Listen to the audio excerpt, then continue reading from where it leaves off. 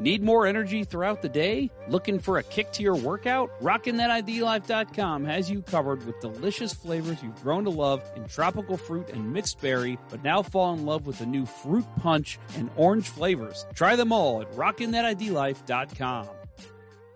Realtor Mike Burgoyne with Real Brokerage LLC makes the moving process easier. Work with a realtor who plays and studies the game and will work as hard as the boys on the ice to get you the best deal. Check out Mike on the web at strikewithmike.com and jumpstart your move today. That's strikewithmike.com.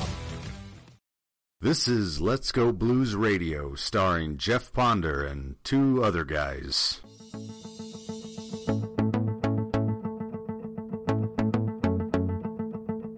What is the worst goal you feel like you have ever given up in your career? Oh, I gotta pick just one. There's so many. Just one. How about, okay, let me cheap, lying, no good, rotten, four-flushing, low-life, snake-licking, dirt-eating, inbred, overstuffed, ignorant, blood-sucking, dog-kissing, brainless, dickless. It's amazing how in the morning I'd wake up and I couldn't find my toothbrush, and then I realized it was floating in the back of the toilet, and then I put one and one together and I knew who did it. That was Gilmore. When a guy misses a slap shot, the first thing he does is look at his stick. Yeah, we do. It really has nothing to do with the stick. Now, the girls won't do that. The girls will internalize. They'll blame themselves when there's a mistake. When guys Ole Jokinen came down from I believe it was the LA Kings we were affiliated with at the time, and the guy just had just a rotten attitude. Never thought highly of him, from that standpoint. So, Summertime. Welcome to episode 17 of season 12. This is episode number 426 all time of the often imitated, never duplicated. This job would be great if it wasn't for the fucking customers. We're the original St. Louis Blues hockey podcast, Let's Go Blues Radio. Special thanks to our sponsors, RockinThatIDLife.com, StrikeWithMike.com, and CenterIceBrewery.com for proudly sponsoring the show. Please check them out. Also, don't forget to check out our t-shirt shop at letsgoblues.com for some well-designed and fairly priced blues-themed t-shirts. It's Tuesday, August 29th. We're streaming live on YouTube, Facebook, Twitter, and Friendster. Okay, I threw that last one in. That's not true. To interact with the show on social media, our handle on all social channels is LGB Radio. Just search for us and you'll find us. If you haven't already done so, please like, follow, subscribe, ring the bell, buy a t-shirt from our shop. Get on the Prudential Center Jumbotron while holding a sign that says, listen to Let's Go Blues Radio, or do whatever you can do to help us out. I'm your host, Jeff Ponder, and I'm joined by a special guest for tonight's show. We'll get with him in a minute. Kurt Price, Bill Day, and producer Austin are all sitting out tonight while we review the allegations against them. Dan, I hope you realize we're not taking any of this seriously. The agenda for tonight includes rewatching the great... Oh, my goodness, I need to change that. The agenda for tonight includes talking about the new PWHL and discussing with Dan, who covered the PHF, how things went down and basically what it was like covering women's hockey. All that and more on this tastier than SPK episode of Let's Go Blues Radio. Dan, I want to introduce you, but before we do that, you are clearly a New Jersey guy. I threw in a ton of New Jersey references there, and I hope you picked up on at least a couple of them. I'm actually not from New Jersey. I'm from New York City. I've lived here in Jersey for the last, I just started like my 9th year here.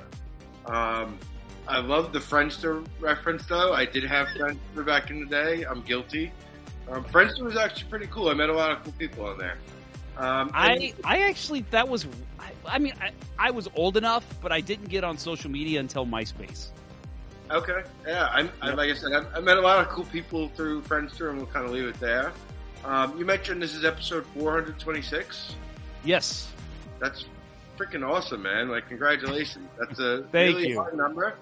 I'm a little disappointed I wasn't on for episode 420, but we'll let that slide for tonight, and we have more important things to talk about. We actually had a special guest that got sick on episode 420 and then came on 421. And she even said, she was like, I missed episode 420? And I was like, yes, you did. She's like, oh.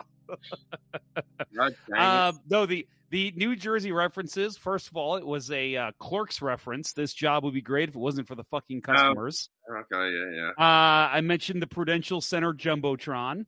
And I was hoping you would know what SPK is. Are you aware of what that is? No. Apparently, if you're in a sandwich shop in New Jersey, I had to look this up. If you ask for SPK, that means salt, pepper, and ketchup. Yeah. Again, I grew up in New York City. We would get bacon, egg, and cheese, salt, pepper, ketchup. Okay. Kind of all the different jobs that I've had, as I've talked about earlier tonight on my show. I've always kind of balanced jobs while I was writing. I always had another job, whether it was a moving company or spraying for bugs or working at a bakery. Currently, I work at a nut house. But nut house. A nut house, yeah. So we actually, when I would, some of those other jobs, I would stop and get breakfast on the way to work. It was always bacon, egg, and cheese, salt, pepper, ketchup. But I would never say SPK. I'm not one of them people that has to abbreviate everything like a lot of the new generation is. Like, I can't keep up with that stuff. I'm still trying to figure out what some of these acronyms stand for, especially in the women's hockey world. It's sometimes it's a little confusing, but I ask questions and I don't assume anything. There you go. That's a good reporter. Don't assume anything. You have to ask all the questions. So we've got a couple comments rolling in here. First of all, Matt Harris says, "Welcome to the show, Dan." So Dan, this is, I can't even count at this point. 6 times you've been on this show. I mean, you're one of the first people that I remember like knowing through, because we both used to work at the hockeywriters.com. And I remember being like, the Blues are going to play the Devils. And I'm like, not a big rivalry. What do I do with this upcoming show? And I'm like, I'll just ask Dan Rice to come on. And I want to say 2011, 2012, somewhere in there, you were one of our first actual guests, which is incredible. So, you have a place in Let's Go Blues Radio lore as well. And one of my most memorable appearances when we broke down you had me on, I want to say 2 summers ago, and you broke down the Scott Stevens trade tree, how that ended up leading to the Blues winning the Cup. I thought that was the coolest thing ever. When I went back to the arena in the fall that year, I was like talking to all my reporter buddies, Mike Morial, who's been on your show, and my other buddy Leo, and a couple other guys. Yeah, let me tell you about this trade tree. You ever peel back all the layers? And I thought that was one of the coolest things ever. And you've been a great friend since the Hockey Writer days. And something I was just kind of talking about earlier, like the PHF doesn't exist anymore. And somebody asked me, like, what's the big takeaway for you? Like, is it a memorable moment for you, or something you felt fortunate to be at or to cover? And really, my answer is it's the people that I've gotten to know. We spent about 20 minutes before we started recording talking about our mutual friend Amanda Levier, whose jersey you're wearing. Knowing her, knowing my co-host Allie Morse, knowing my friend here in New Jersey, Rebecca Morse, no relation, although they did play at the same college. Interesting. They used to play it off like they were cousins. Our guest tonight, Allie Thunstrom, on my show on Twitter. I could go on and on about the different players that I have different relationships with, and it's not just based on hockey. It's like life stuff. Like Allie Thunstrom went through a serious heart procedure right around when COVID was full swing in the United States and around the world, and everything was kind of shut down. There was no hockey being played. And I remember talking to her on a daily basis about what she was going through, as she was also recovering from a knee injury, and then going to play in the bubble in Lake Placid that failed miserably for the NWHL. But I was also going through something, helping my mom out. I was down in Florida for a couple of weeks, and Allie was always calling me or texting me, and we were checking up on each other. And same kind of thing with Lev, like when the PHF announced, or when the announcement was made that the PHF was dusted, like Thanos snapped his fingers and dusted the entire league, and we lost. Lev was one of the few people that reached out to me to ask me, how am I doing? As if I played in the league, and but she knows the energy, the effort, the time that I invested in covering the league and giving the players like herself and her peers the recognition that they should get. It's always been an uphill battle, but her and like I said, numerous others were extremely, and their family members too, like Lev's parents, Allie Dunstrom's parents, Jonna Alber's parents, her dad specifically. That meant the world to me, and that means like, again, like the league might be gone, but the stuff that we did and the relationships, the community that we built, that's the part that's still gonna, whether they go on and play in this new league or not, like those people are always going to be my friends. It's just a matter of you're not going to get to see them every time they come to town now, because not every player that played in the PHF is going to play in this new league. Some of them are already signed and playing overseas. Like those leagues in Sweden and Switzerland, they started already. Like I had a player on two players on actually earlier in the summer who one signed before the PHF ended and the other signed like a week after. Because that was the best option, and didn't think they were going to be able to qualify for only 6-team league in North America.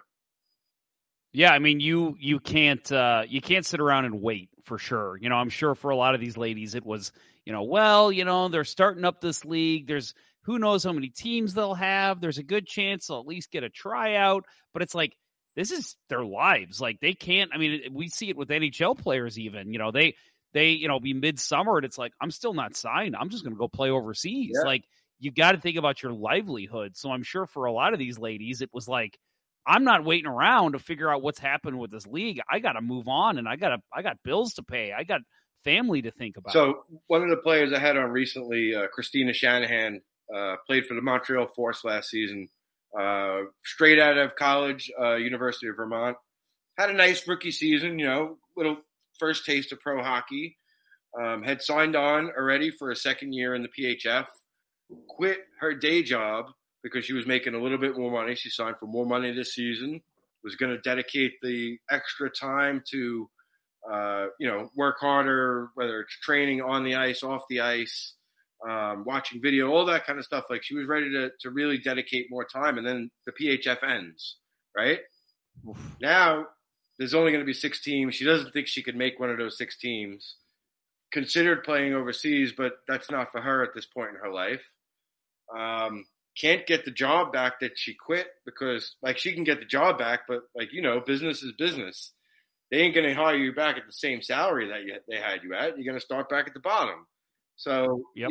And there's so many players like that where whether they rented a condo or put a down payment on a car, right, and thinking you're going to be making more money this season, and then there's no team, there's no league. I talked to the Buttes goaltender Lolo Berntsen over in Sweden. We talked about it a little bit briefly off the air. She woke up to the news that there was no league. She wasn't on the call that said, hey, the PHF no longer exists. Your assets are being bought. She's in Sweden, so she wakes up to that news. She was signed to play in Buffalo. Like she was making travel plans to fly in right around this time of early September, late August, to get into Buffalo, get settled.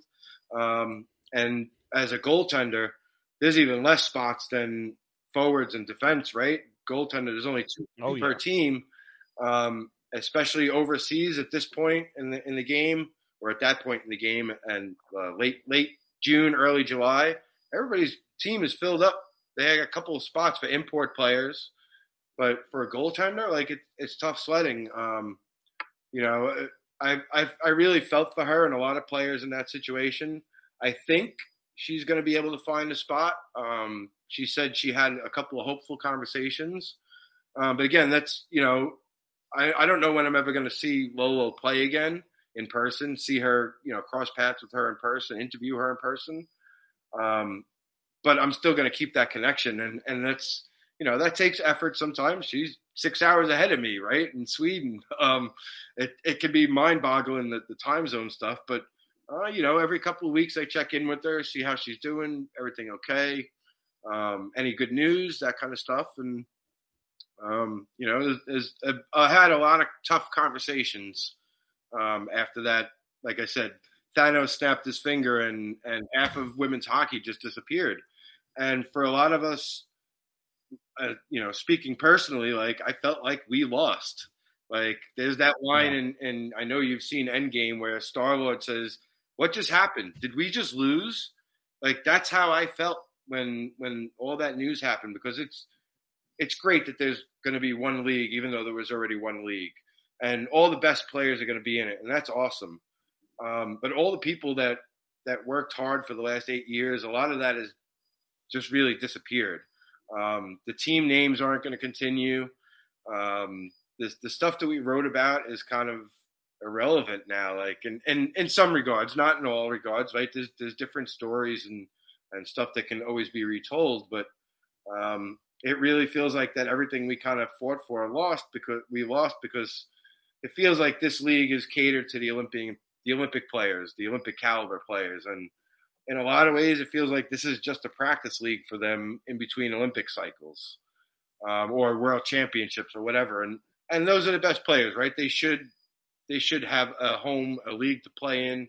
But at what cost? Like when I see this happens and these 7 teams disappear, and then they announce 6 new teams, and like 4 or 5 of them in the same spot? You're telling me you couldn't build around? You didn't have to keep all 7 teams. I get that. You don't want to keep a team in Buffalo or Connecticut, whatever. I can somewhat understand that.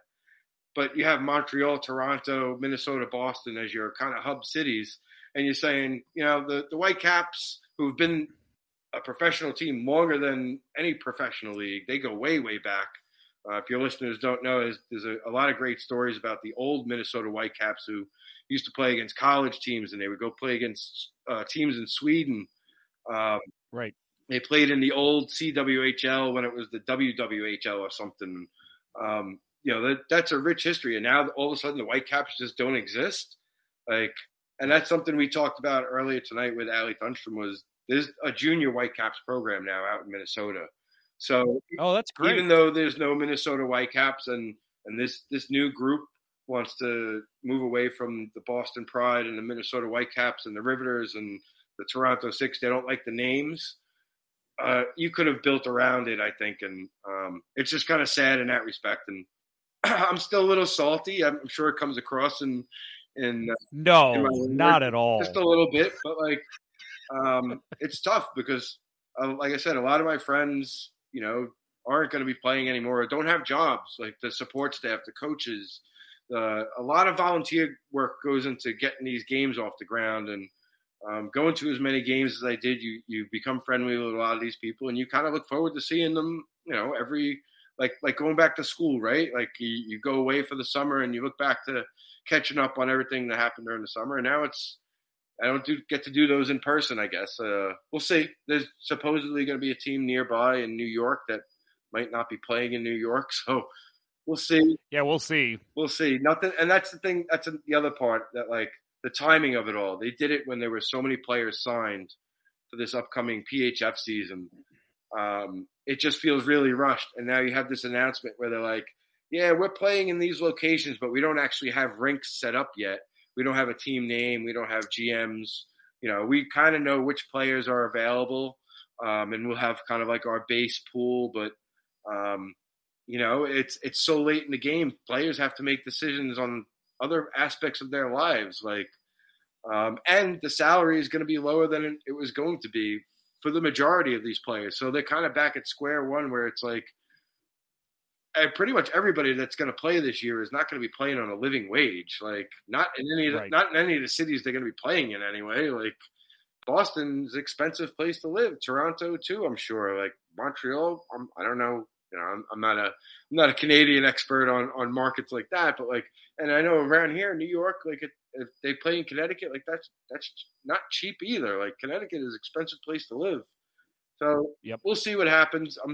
I'm salty a little, I guess, but ultimately it's to be expected. But I'll say, Dan, I know that you said that you and a lot of the players, it almost feels like what you've done in the past is irrelevant.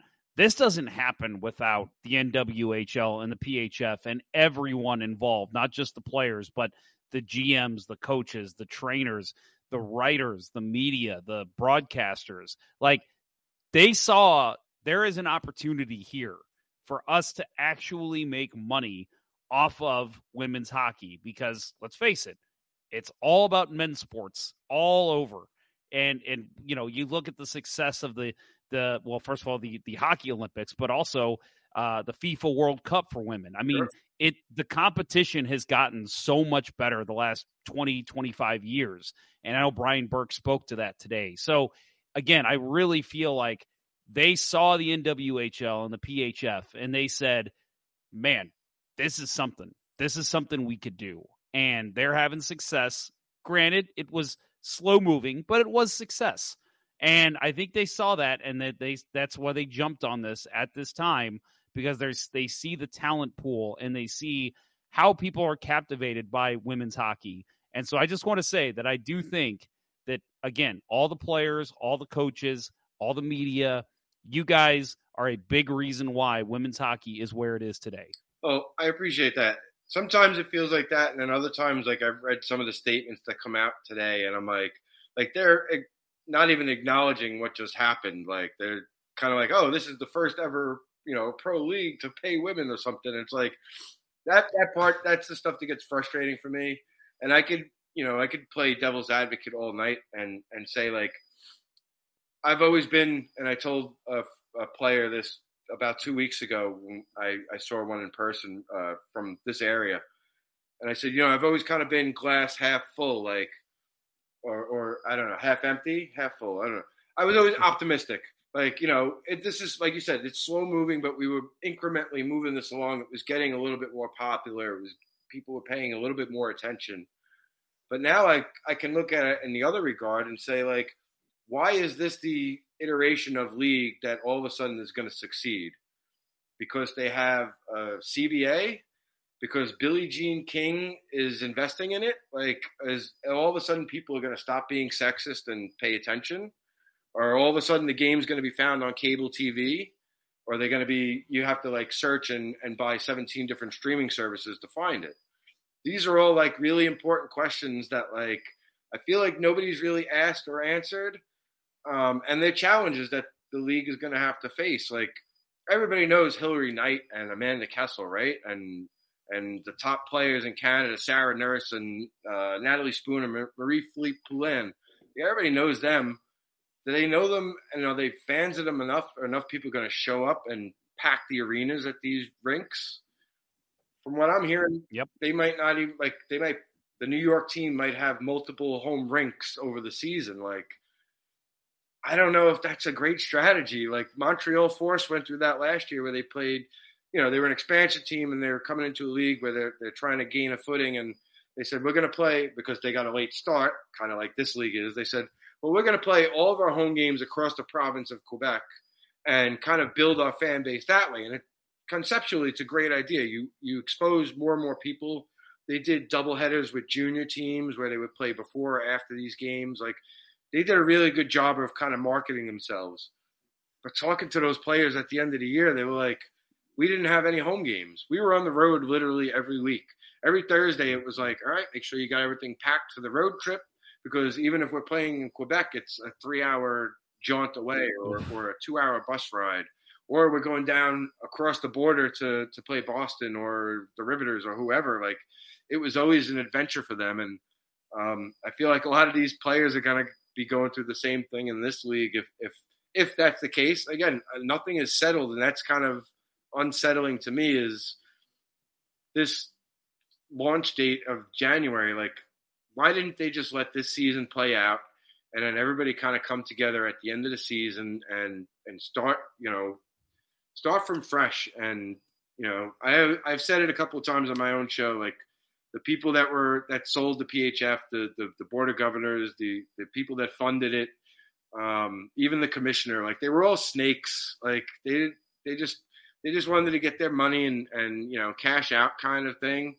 And the commissioner was, in my mind, like the most recent commissioner, Reagan Carey, was a Team USA hockey plant. Like, she had worked with Team USA hockey for years, so she was never operating like, oh, the PHF is going to run for the next 5 to 10 years. Like, her goal was to always kind of merge, or maybe not merge, or maybe kind of, the way that things went down. Like I said, they could have gone the assimilation route.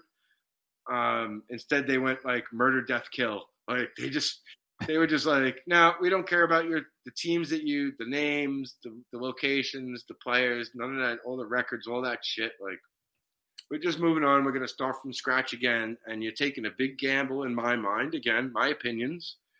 You're taking a big gamble that people are just going to show up in the middle of January when NHL playoff races are heating up.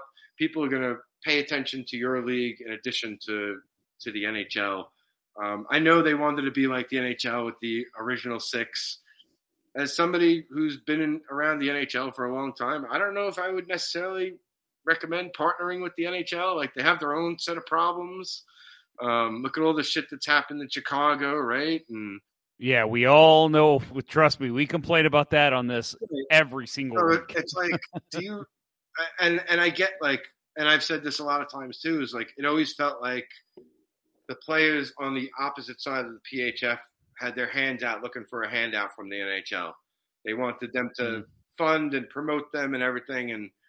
And I kind of like the way that everything was being done in the PHF side, where it was like, hey, like kind of like grassroots shit. Like, I drove to so many games where like there was more people dressed in hockey uniforms than there was in the stands. Like, that's the sad reality of some of these games, especially the last couple of years. COVID kind of shit happened, and people are still kind of finding their way back out. Like, it was really tough, especially in Connecticut, a couple of games. Like, there was nobody there. And like, I would feel bad if I didn't make the 1.5, 2-hour drive to Connecticut, because I knew nobody else is covering the game. If I don't go, there's nobody there to talk to the players after the game. Like, ugh. That's the tough part. And it's like, I almost, I said, I don't remember when it was, a couple of weeks ago, like, I passed on an opportunity to go see Toronto this year in Connecticut because Connecticut moved even further away. It was like a 3-hour drive now for me. And I just said, you know what, like, it's a weekend. I'm tired. I want to sit on the couch. I want to watch football and flip back and forth between the PHF and football game. And now the season's over, and now the league is over, and I missed my kind of last opportunity to see Toronto and some of the people I know on that team.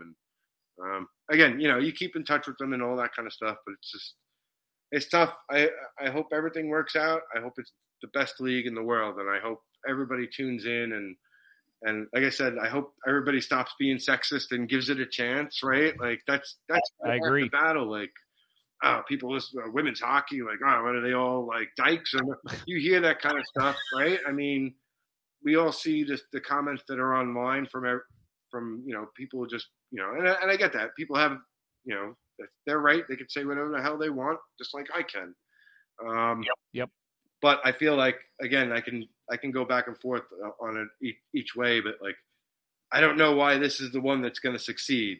I just don't. And that's just, I'm not trying to be negative. I do hope it succeeds, but I don't know why, like, all of a sudden this is the one that's gonna take off. Like, because like the way they were talking today, that they are confident, it seems, that this is the one. So we will see. How long until this guy, the main investor, the guy from the Dodgers, how long until he says, I don't want to do this anymore? Like, I'm losing money, right? Like, yeah. It happens. Like, I've seen so many, 2-year agreements and deals. The Buffalo Buttes were partners with the Sabres for like a year and a half, and then all of a sudden that just ended. Like, whatever agreement they had doesn't matter.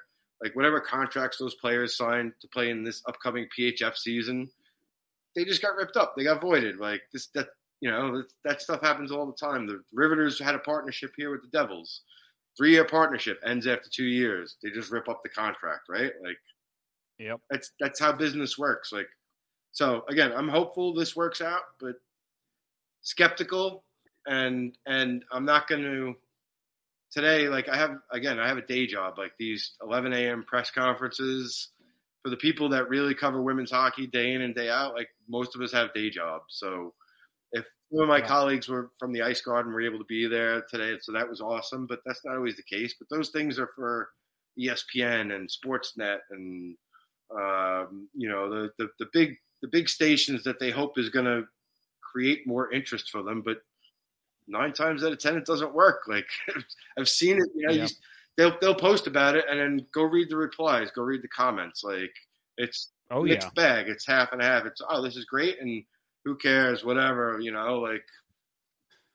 Yeah, I don't know. Not a real sport is what I always see. And I'm just like, shut the fuck up. Jesus Christ. It's a real sport. Why don't you get out there and see how well you do, asshole? Yeah, it's crazy. So, again, I hope it works out, but I'm skeptical and I'm not going to get into at least at this point, like, I don't know where my kind of role is as far as covering it. I'm still going to do my podcast or my Twitter show that becomes a podcast. I'll still write articles here and there on some players, but I don't know if I'm going to get into the day in, day out,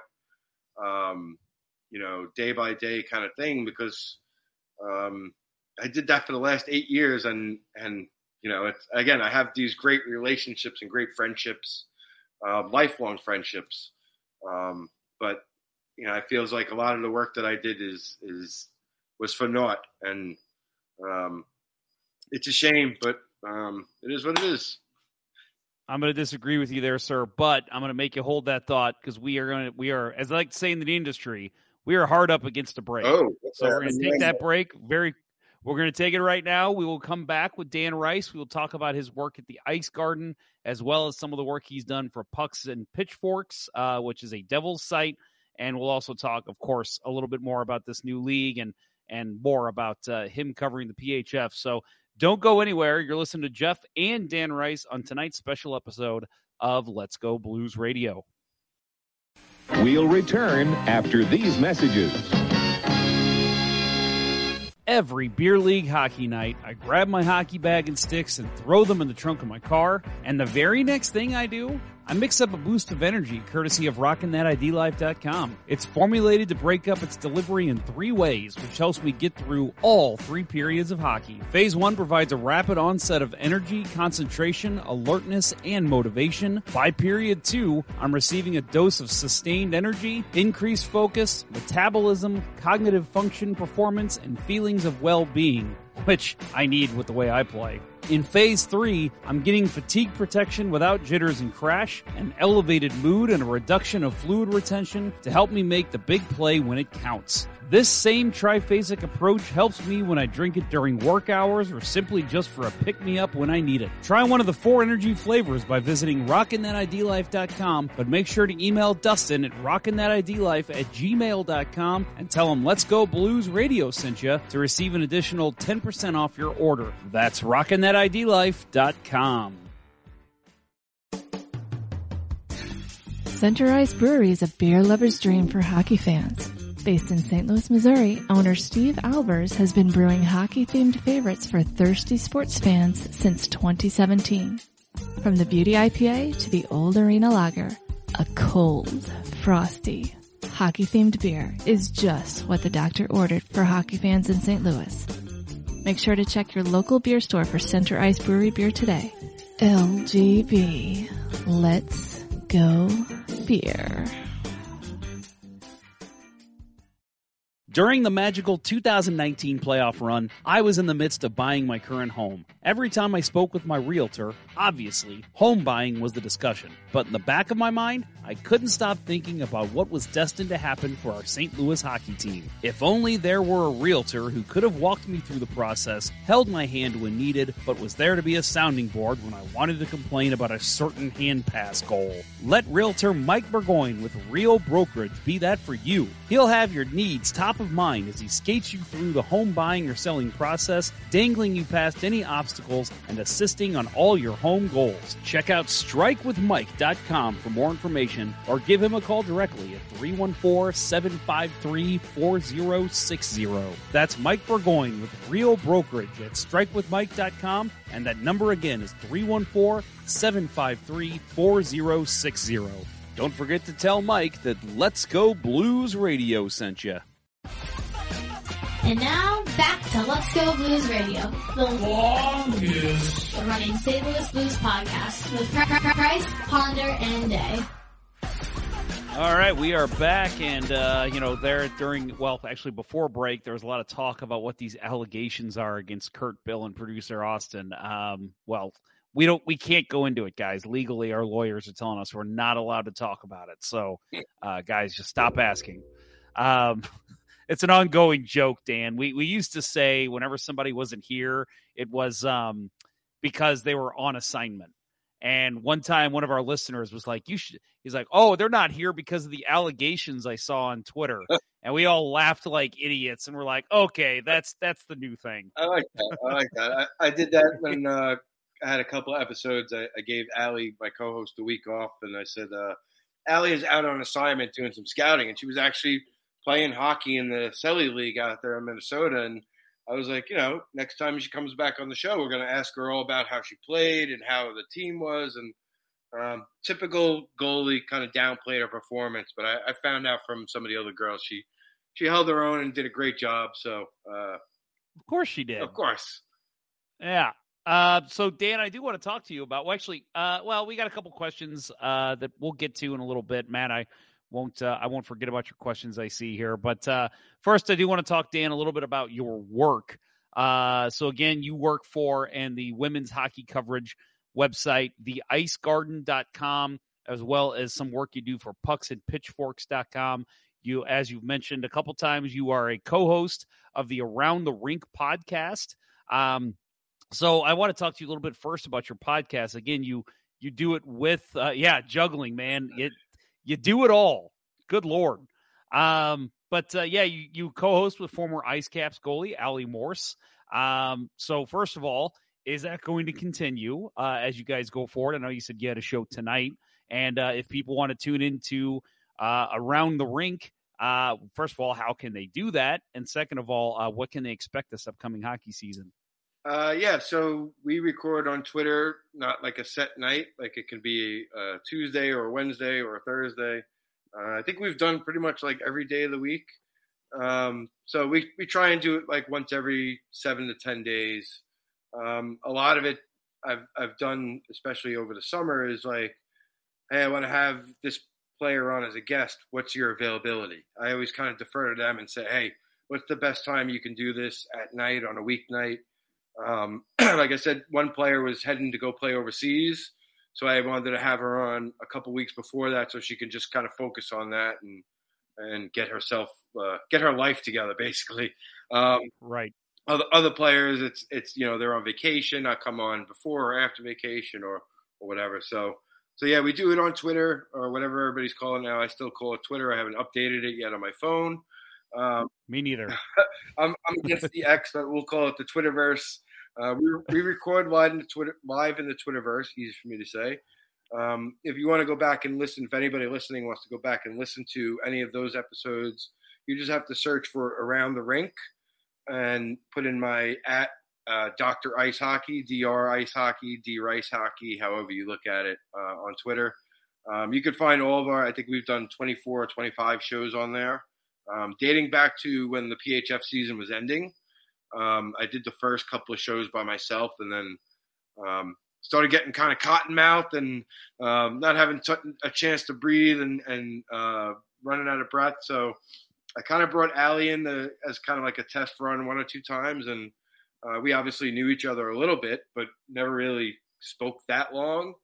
But she's super easygoing. As you know, Lev is, they're like 2 peas in a pod, the two of them. So when we actually had Lev on the show, it was like I could sit there and listen to the two of them talk about goalies and hockey for like 2 hours. And I was just like, yep. I write out a script kind of like you did. And I've kind of taken lessons from you too, and as well as from other podcasts I listen to. Little markers and things that maybe I can take and kind of tweak and use for my own show. So we have a script and kind of loosely, just so we stay on task, so I don't ramble off. And I'll always write Allie's kind of topics or questions in red ink, and so she knows when it's her time, and so we're all kind of on the same page. And it's been really great. We've had a lot of fun with it.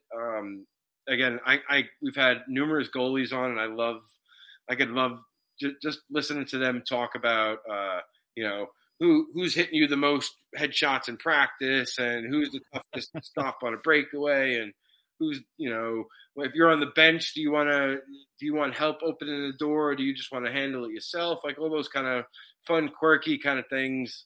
And it's been a blast. It's been really great that we've gotten the support from not only the Ice Garden but our community to do something like this. And then for people that don't want to listen to it on Twitter or don't have Twitter or whatever we're calling it, you can search for the Ice Garden on any place where you listen to a podcast at Apple Music, Spotify. I'm sure there's some other places I don't know about, but those are the two main ones that I actually see kind of like what the audience has been. Just search for the Ice Garden and you can find all of our episodes I know are on Spotify and Apple Music. Not only our show, but we have a current show with Alyssa Turner, who does a show called Turnovers with Alyssa. And she's had on Carly Jackson and I forget who the second guest was, but she does kind of like a monthly thing. And that's more kind of like what you guys do with there's a video and also an audio portion, right. Audio avenue, I guess, for people to listen to. And over at the Ice Garden, we kind of, if your listeners are familiar with everything that happened with SB Nation this past year, we were one of the ones who kind of got our funding cut and everything. And we started a GoFundMe, and I told our leader, Mike Murphy, I was like, man, I don't know if we're going to get like $500 donations. But you do you. If you think we can do it, set up the GoFundMe. We got like $13,000 after like a month and a half or something like that. Yeah, it was incredible. I definitely watched along with that. That was so cool to see. We were able to get like enough support to kind of keep us afloat for at least a year and then some. And Mike is able to kind of pay us a little bit more fairly than we were being paid in the past. And one of the cool things about that was me bringing Allie on to, I wasn't just going to have her just hang out with me once a week and not compensate her for it at all. Like, we split everything 50-50, right down the middle. Great. Even if she can't make a show, we had a couple of shows. Like I said, she wasn't there. Like she still gets paid. She's still a part of the Ice Garden now. And, that's really awesome. And we've had to go to a somewhat subscriber model where we don't have ads on our website anymore. It's awesome. It's like you don't have all these annoying pop-ups and things like that. Oh yeah.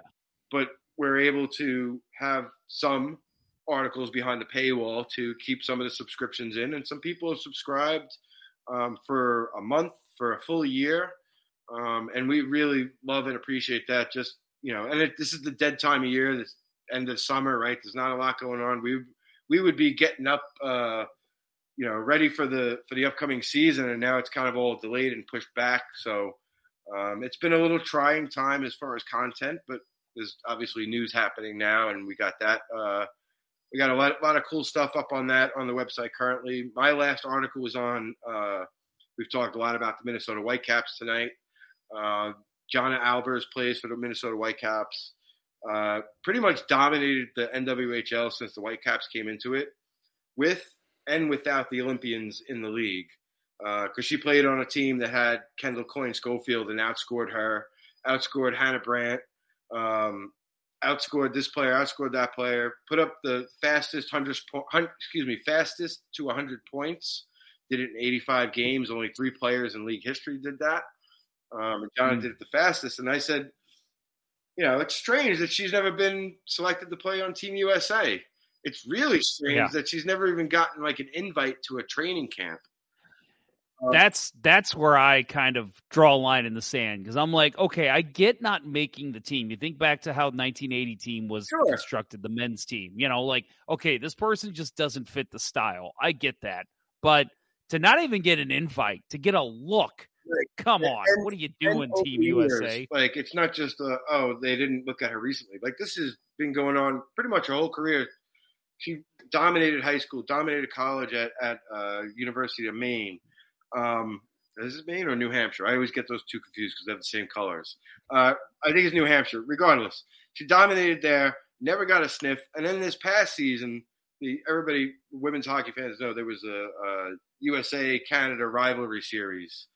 And so USA took four players, I think it was, from the Whitecaps, and one of them wasn't her.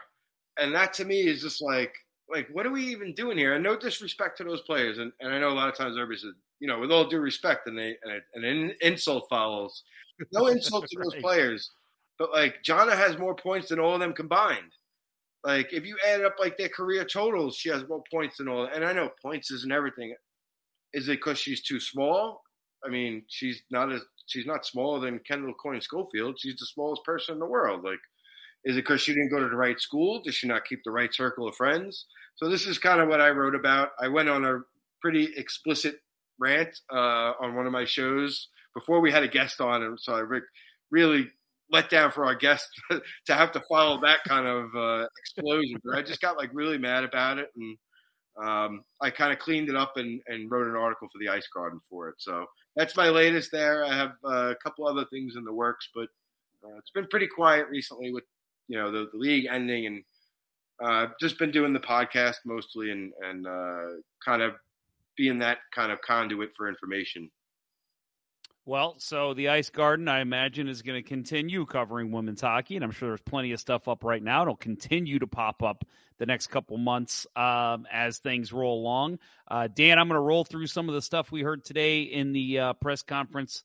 There was a lot out there. I'm telling you, friends, if you go out on Twitter, again, go to the Ice Garden. You can get all the updates, everything we heard today. But first of all, there was a couple leaks last night that obviously got spread into the actual announcement today, the press conference we had. So the 6 teams, as we've I've already talked about, there'll be a team in Toronto, Montreal, Ottawa, New York, Minneapolis, St. Paul, and Boston.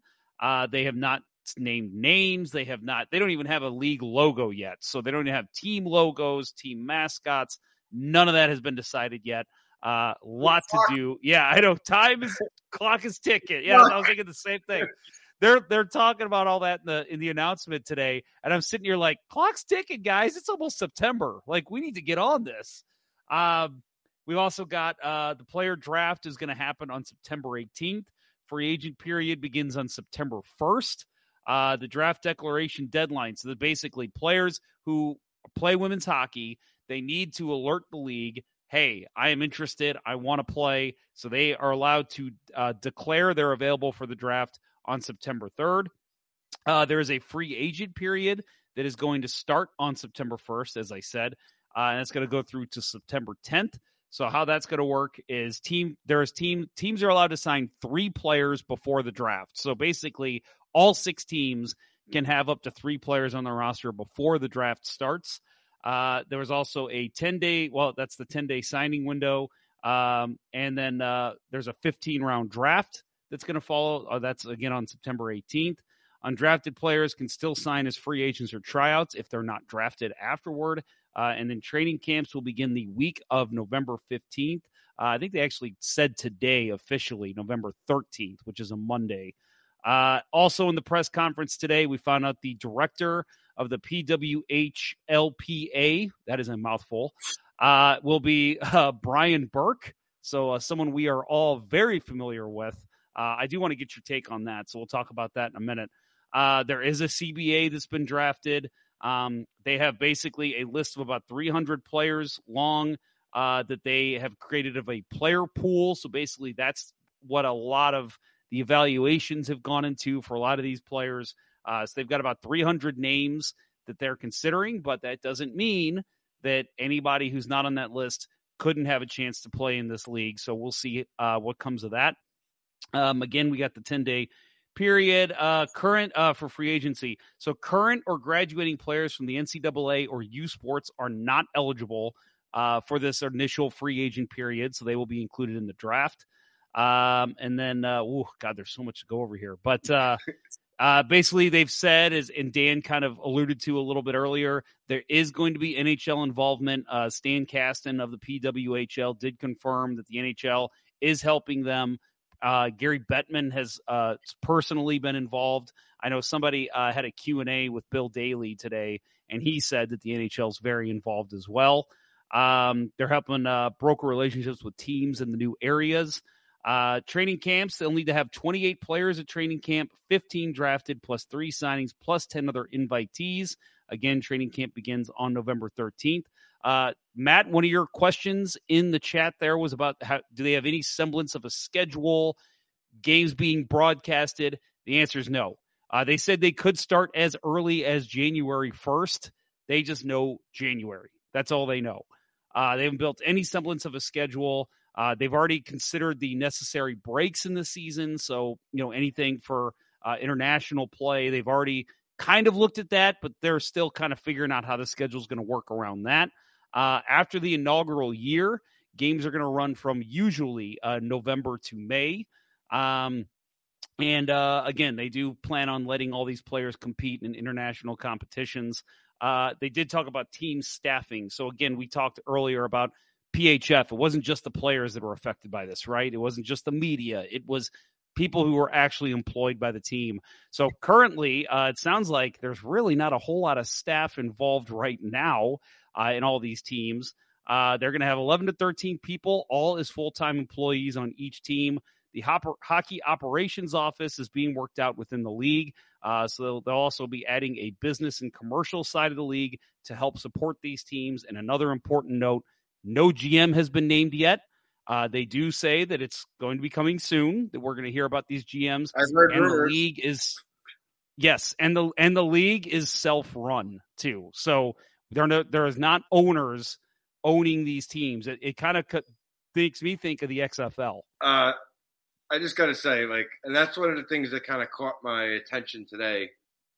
The group of players that didn't want to be a part of the PHF, one of their big concerns over the years or complaints was that they didn't like the fact that in the end of PHF, whatever it was like one ownership group owned 3 or 4 teams and another one owned 2 teams. And in the early days, the league owned all the teams and they didn't like that. And that's exactly what's happening right now. And it's like, I saw that and I'm like, did one of them Scooby-Doo, huh? Are we serious? like what's going on? But I don't want to, I can go on and on. The only thing I wanted to add to everything you said, a lot of players I mentioned signed, play overseas. Some European players that played over here last season, not the one that I spoke of, but others have already signed to play in Switzerland or Sweden.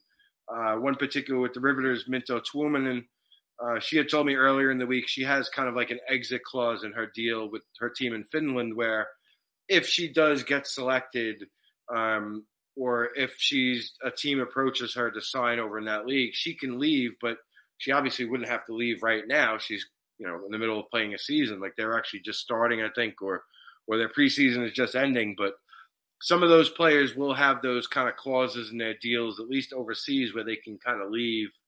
And that's good to have that flexibility.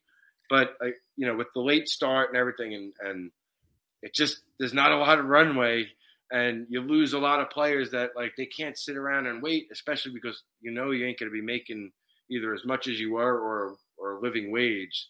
So all that kind of narrows, it keeps chopping away at the player pool and we'll see. Plus there's a good chance that, let's say it's a Buffalo Butte player, first of all, Buffalo Butte, you're already going to be moving anyway, because you're not going to be playing in Buffalo. So you might as well, if you're interested in playing overseas, and we've had players come on our show before and who played overseas. I think of Curtis Sanford, Lubos Bartechko. Well, obviously Lubos Bartechko's from Slovakia, but they've all talked about how that experience was so great, being able to actually go overseas and witness other parts of the world they've never been. So I have to wonder if some of these, after the PHF ended, obviously at first you're thinking this really sucks, but it also probably provided an opportunity for some of those ladies to be like, oh, well, hey, I can go to Switzerland. I've never been there before. That sounds cool.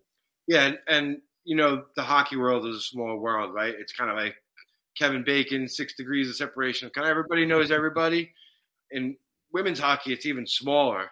And if you don't know, a lot of these girls, one of the ones I had on my show, Taylor House, she went and signed with Modo Hockey over in Sweden. She don't know nobody on the team. But she played with a couple of girls at Quinnipiac that played with a couple of girls on this team or grew up playing with that one, right? So everybody kind of knows everybody in some sort of way, shape, or form. And you make new friends and you like you said it, a lot of them go overseas and it's I get to play hockey, but I also get to travel. Because if I'm in Switzerland, Austria is a train ride away, or Amsterdam on an off weekend, or Germany, or you could do all the sightseeing you want. And I've had players say, like, especially when they're young and at that age, like, go experience it as much as you can. Like, enjoy it. You might not get the best pay. The money is a little different comparable to over here. As I don't know how that all translates. I'm not a money expert either. But they've all said it's a great experience, and like I said, they all know somebody who knows somebody who knows somebody. So right. No, you're right. It's funny because even tonight you've mentioned two people, and it's like, oh, I've had them on the show before. Mike Morial and Mike Murphy. Yep. They've both been on here. So it's just funny because it's like I hear you say these names and I'm thinking, oh, there's a friend of the show. Oh, that's a friend of the show. Right. And yeah, it really is. You and myself, we didn't know each other, say 10, 11 years ago. I didn't know you existed. Probably longer than that whenever I started working at the Hockey Writers and you were there. But like, we didn't know each other before that. And now, like, anything Blues related happens, I usually reach out to you. You reach out to me about the Devils or about Lev or about the Women's League. Like, we don't keep in touch every day, but we keep in touch. And I'm proud of you, everything you've done since then. Like I said, I take little tips and tricks and kind of implement them into my own kind of thing. And I take a little from everybody. And it's awesome. I go through a lot of, sadness and anger the last month or two. And I often wonder, like, do I want to do this anymore? Like, and you start to think about the connections you made and the community and all that stuff. And I look forward to going back to the Devils, training camp or whatever preseason games in a couple of weeks. And like I said, it's like kind of catching up after a long summer, and you went back to school and it's like, hey, what'd you do this summer? And hey, where'd you go? And how's your daughter? How's your mom? Like, you see these people day after day, year after year. You kind of get to know them. And I experienced that same thing in women's hockey, just to a little closer degree, I think. And like I said, Allie Thunstrom, one of my dearest, closest friends, like we've talked with each other through so many different episodes in her life and my own. Same thing with Lev and her family. Extremely thankful that I was able to find that community, because I'll be the first to tell you, if you would have asked me or if you would have told me in 2003 that, I'd be one of the leading women's hockey reporters, I'd have told you to go fuck yourself. Like, you don't know what you're talking about. But it was to the point this past year, like I said, like I had people feeding me information like, hey, this player's signing with this team before the league even knew about it, kind of going down. And I had Paul Mara, who coached the Boston Pride and now just kind of took a job with the New York Rangers.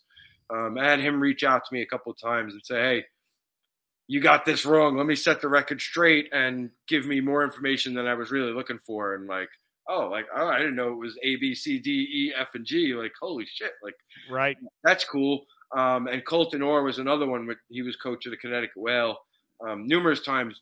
First time he gave me his number, he said, if you ever need anything, just reach out to me. Like, the respect that the two of them showed me, and a lot of other people too, but those are guys that, like, I kind of sort of covered the league when they were in the NHL. And, hopefully Colton's not watching this. I wasn't that big of a fan of Colton Orr as a player. But God damn it, as a man and a person, like, I respect the shit out of him, and the respect that he gave me, and Paul Mara as well. Like, and the player. I've told that to I've told that to Cam Jansen's face. I've said, man, I hated you as a player, but as a dude, you are the shit. Yeah. And Paul is a great guy, where he's kind of done it all. Like, he's coached. He was the assistant coach for the U.S. women's team when they won the gold medal a couple of years ago, right? And so he's got that experience. He's played in the NHL. He was clowned and posterized by Ovi, that crazy goal he scored in Arizona, where he's like on his belly. Yep, that was. Who was the goalie, Dan? Was it Boucher? It was Curtis Joseph. Oh shit. Well, yep. It was Paul Mara flopping around in front of Curtis Joseph.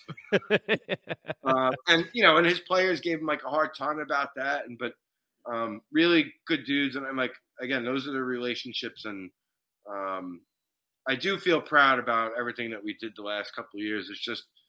it still is a really tough pill to swallow. It's hard now, but I'm telling you, man, over the years, you are going to realize that you were a pioneer of sorts of covering women's hockey, and that's something no one can ever take away from you. And again, the players that built women's hockey by playing in all these different teams and the NWHL and the PHF, they'll feel that eventually too. I know it stings now, but man, you're all pioneers. It's amazing. And I'll tell you, I had a listener the first time we had Lev on. She messaged me and said, my daughter didn't even know there was professional women's hockey. Now we're not going to miss a Whitecaps game. And they became Whitecaps fans. I think she even bought a Lev jersey, or maybe it was even a Morse jersey. I'm not sure. But I'm like, you know what? You may be the only person that I reached with that show that actually changed and said, oh, I want to watch women's hockey. If I even had one person do that, I was ecstatic. Right. And the fact that I had one person reach out tells me she probably wasn't the only one. That was part of like the last 8 years. I went through that a lot where it was like, yeah, what do you do? Like, I cover the Devils and I cover women's hockey. Women's hockey, like professional? I said, yeah, like half the battle is people don't know it exists.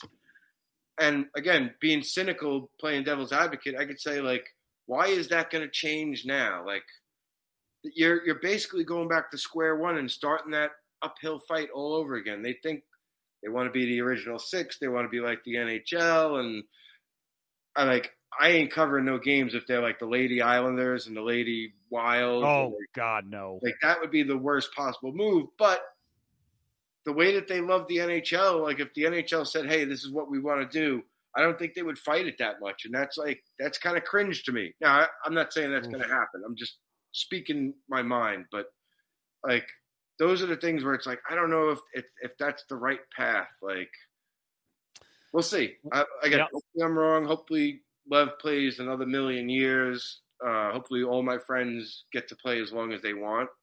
But we'll see what happens. There's a lot to be sorted out over the next, couple of months. And I've kind of taken a little bit of a backseat in the day-to-day kind of reporting on things just to kind of give myself a breather. And, Devil season is about to start. I want to kind of dedicate a little bit more time finally to that. Cause honestly, truthfully, my attention was split like 70-30 away from the Devils, but I was still able to kind of maintain a little bit. But I do know some of my coverage slacked because I did dedicate so much time. If the Riveters were home and the Whale were home in the same weekend, I would go to Riveters home game and then drive to Connecticut the next day and try and if I do both in one day, great. Like if not, if I could do one a day, I'll do that too.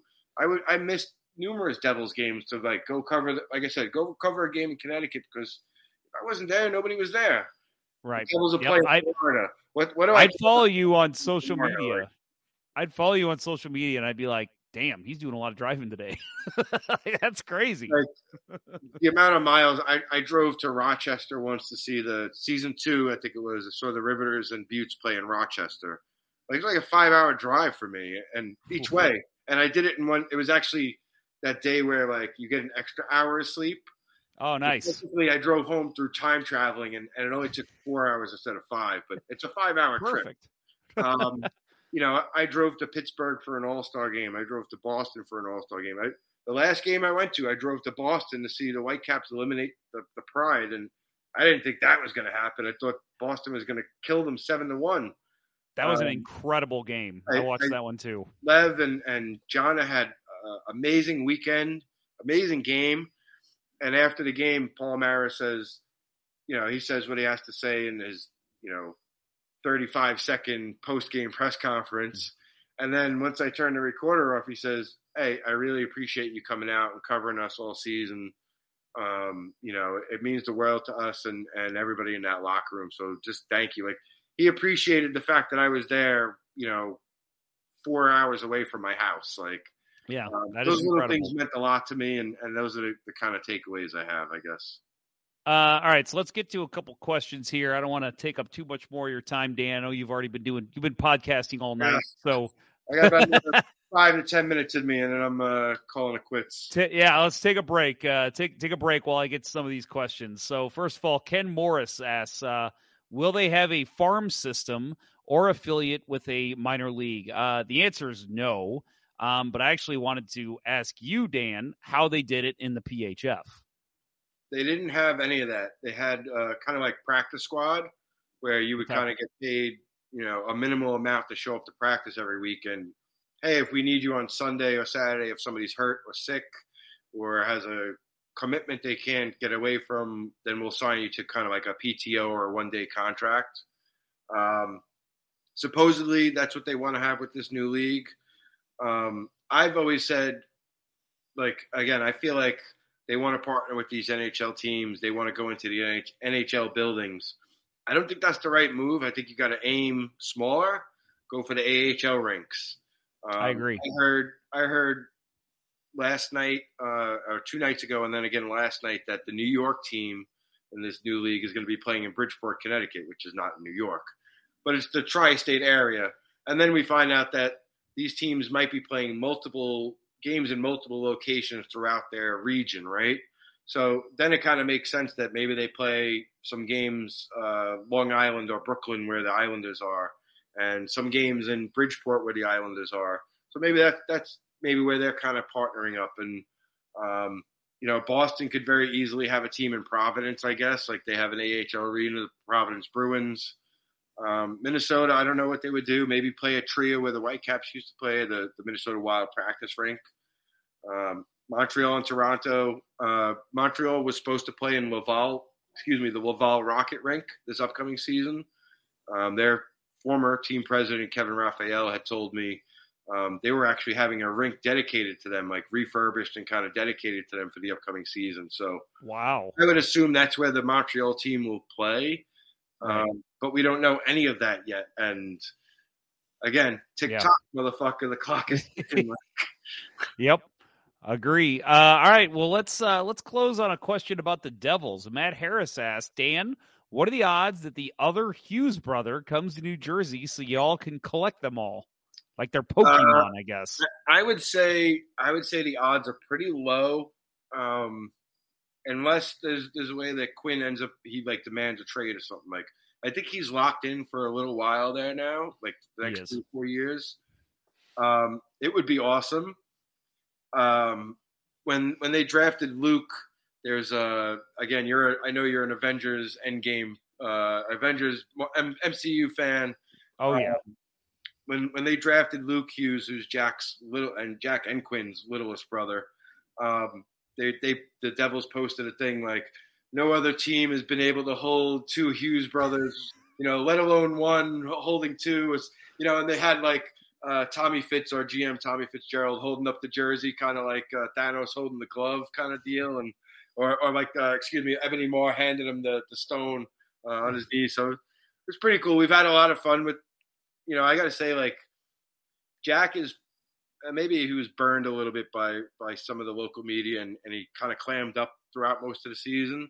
But man, once his brother came around, he was a completely different guy with us in the media. And as somebody who's there day in, day out, not every game, but a majority of games, there's a lot of games he didn't come out and speak when he could have. And, Nico Hischier will come out and speak because he's the captain and a great guy and a perfect human.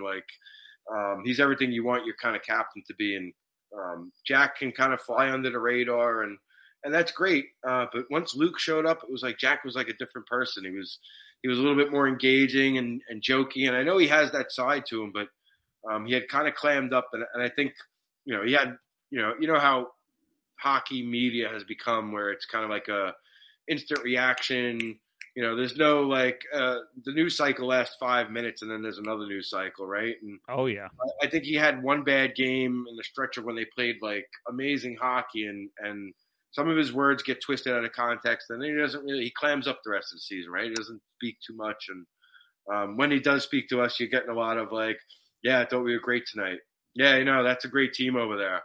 Yeah, it was an awesome win for us. It's a great win for the boys. You're not really getting much out of him, and once Luke showed up, it was kind of he became a loosey goose, kind of having fun. And man, I wish I would have got to 100 points. And Luke's gonna say it was all because of him. That we clinched this amazing spot in the playoffs because he scored the game-winning goal in in our, record-breaking season in his first game. Like, all these like different scenarios popped up, and it was really great to see. And as disappointed as I am with women's hockey, I'm excited about the future of Devils hockey and Hughes and Heischer and bringing over a guy like Timo Meyer and locking him up and Dougie Hamilton.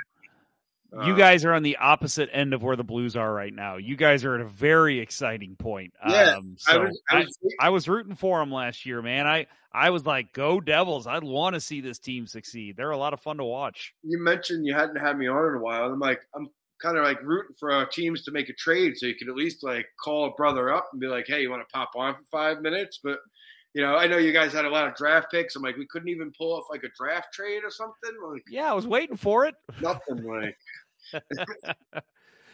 So I will say the guy who kind of became the starter there for a while in New Jersey, he saved my fantasy hockey season. Vitek Vanacek.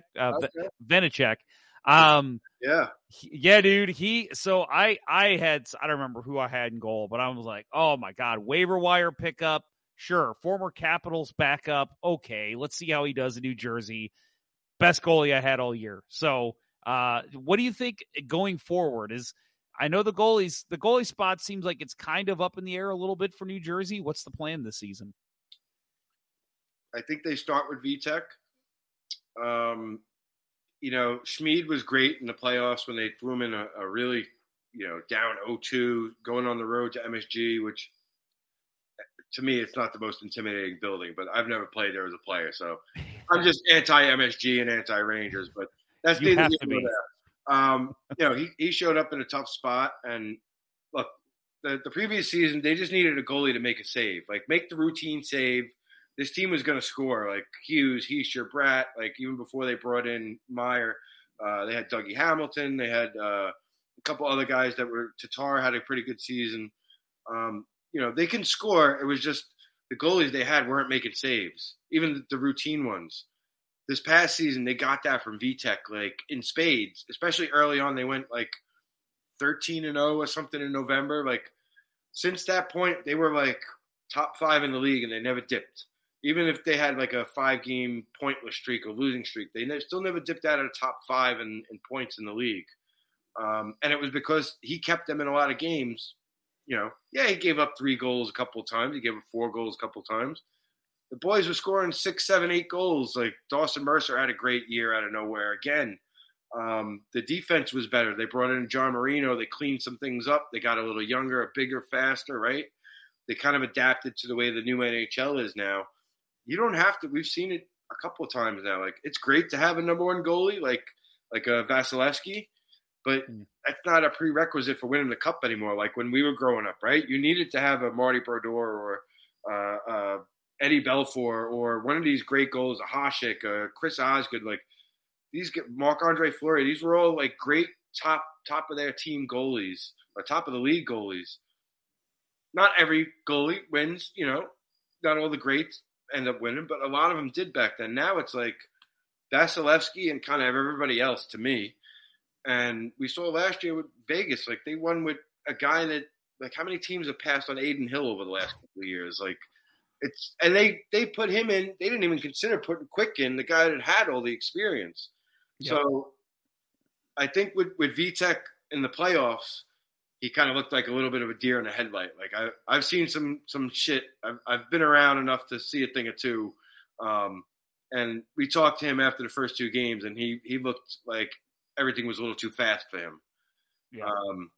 Whether that carries over to next season, I don't think so. I think it's just kind of a little bump in the road. He's still a younger kind of goalie.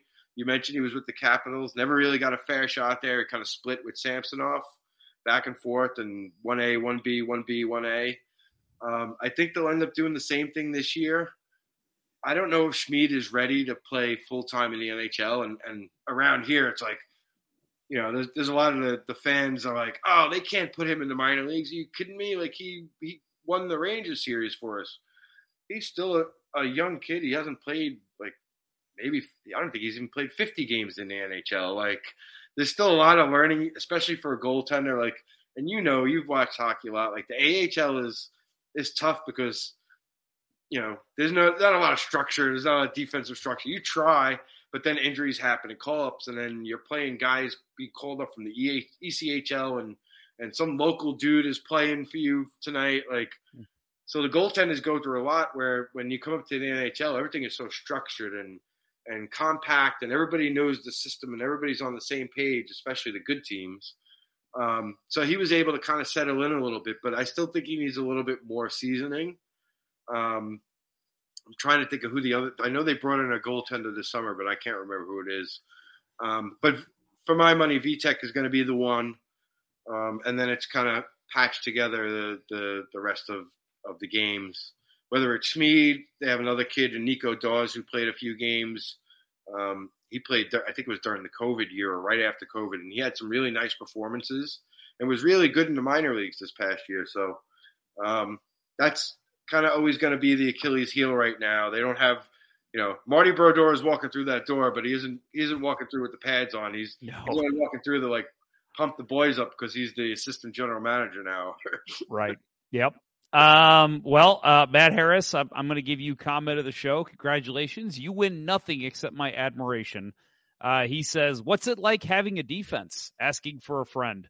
As a Blues fan, what's that? How about a crisp high five? Yeah, we'll do one of those. It's the defense here was a mess last year, so we'll see if they can improve this year. We went through some tough years. I even go back and look 2-3 years ago and look at the defense core, and I'm like, whoa, man, we had some names. We had a lot of retreads, a lot of, you hope this guy works out.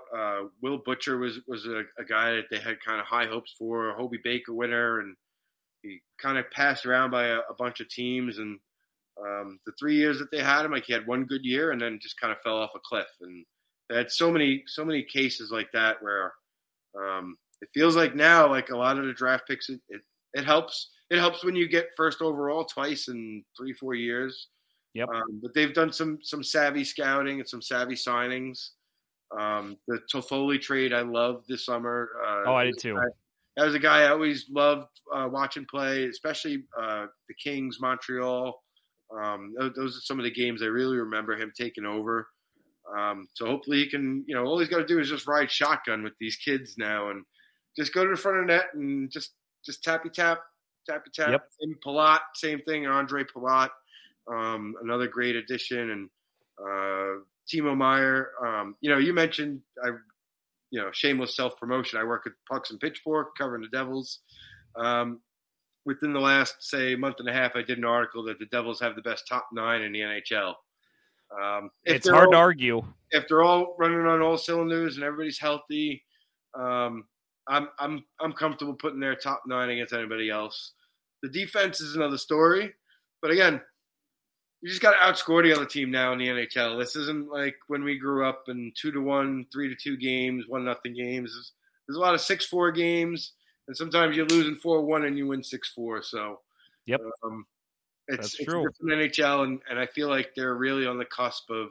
Last year was just kind of like the taste. Okay, now we know we have to go through it all over again, but you just got to make the playoffs. You don't got to win the division. You don't got to be first overall. Just make the playoffs. Hopefully relatively healthy. And then a lot of it is matchups. You get the team, you match up right with the team. For the Devils fans, for years, they would get the Flyers in the playoffs. It was we could beat the Flyers. They couldn't beat the Rangers or they couldn't beat the Carolina Hurricanes. You give us the Flyers, easy money. Even Boston Bruins back then, Pittsburgh. They always found a way to, Pittsburgh got the best of them a couple times, but they were able to beat them too. And the years that they won the Cups, they didn't have to go through the Rangers, didn't have to go through any of the really big teams like Ottawa or Buffalo. They would always kind of get knocked off, and a lot of it is luck. A lot of it, right place, right time, right goalie. Yep. Hopefully for both of us, one day it would be cool to meet in the finals. We'll see. Oh yeah, I really hope that happens in our lifetimes. I don't know if I'll live that long. I'm a little older than you. So. yeah. I don't know. With my lifestyle, maybe I don't make it past 40. You have a kid. I don't have kids, so that's different. That's true. All right. Well, we've got, this was Dan Rice of the icegarden.com and pucksandpitchforks.com. And again, co-host of Around the Rink podcast. You can find everything he does over at the icegarden.com for women's hockey, pucksandpitchforks.com for all of his Devils coverage. And then again, of course, Around the Rink. It's part of the Ice Garden. If you look for the Ice Garden, wherever you get podcasts, you'll find his work, or you can listen live on Twitter as well. I think I covered everything, Dan, but thank you again for coming on. Again, longtime friend of the show, actual friend of mine, someone that I'll just tell you, and I know I've said it on the show before, that time when we were at the NHL draft together, and then we went to the Phillies game that night, I will remember that until I'm on my deathbed. Just an unbelievable fun time hanging out with you. We'll do it again eventually. The wife and I are talking about going to New York next summer. So if that happens, I will be definitely giving you a call. But always love having you on. Maybe we can work something out, have you on this season as well when the Blues and the Devils face off. But again, thank you very much for coming on, and looking forward to all the work you're going to be providing us this season. Yeah, thanks again, Jeff. Thanks to everybody that was listening, submitted questions and comments. That was really awesome and cool to see. Like I said, I do kind of a live show too, and I really like that aspect. I appreciate you again reaching out to me to bring me on to have these discussions. I can kind of let loose a little bit and not have to be so, not that anybody couldn't find this if they just search for it, but kind of let loose a little bit. And, you mentioned the draft in Philadelphia. That was awesome. Great memory for me as well, and something I always think of when I think of Jeff Ponder. So it's been great to catch up with you, and hopefully we'll catch up during the season, bud. Always. I'm looking forward to it, buddy. All right. Well, that'll do it for today's show. Support for Let's Go Blues Radio is brought to you in part by ID Life. I lost my spot. The world's only truly personalized vitamin platform based on a health assessment of your DNA. Visit RocketNetIDLife.com for more information. That's RocketNetIDLife.com, and get 10% off by emailing Dustin at RocketNetIDLife@gmail.com and tell him Let's Go Blues Radio sent you. And by Mike Burgoyne from Rio Brokerage Realty. Visit StrikeWithMike.com today for all of your home buying and selling needs. That's StrikeWithMike.com. And by Center Ice Brewery, St. Louis's tasty hockey-themed beer. Check out your local beer vendors for availability. That's Center Ice Brewery beer. Please drink responsibly. That will wrap up episode 17 of season 12 of the original St. Louis Blues Hockey Podcast, Let's Go Blues Radio. Thanks for listening, and thanks to those who participated in the YouTube and Facebook live chats during the show. We hope you enjoyed it as much as we've enjoyed bringing it to you. For Dan Rice of the Ice Garden and his many other projects, as well as the absent Bill Day, Kirk Price, and producer Austin, I'm Jeff Ponder, and this was Let's Go Blues Radio. Until next time, everyone, let's go Whitecaps.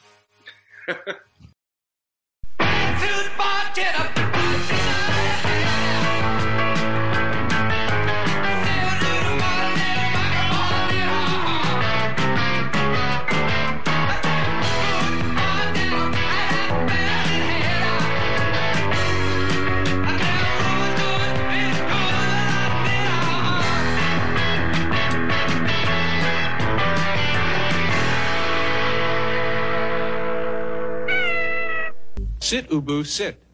Good dog.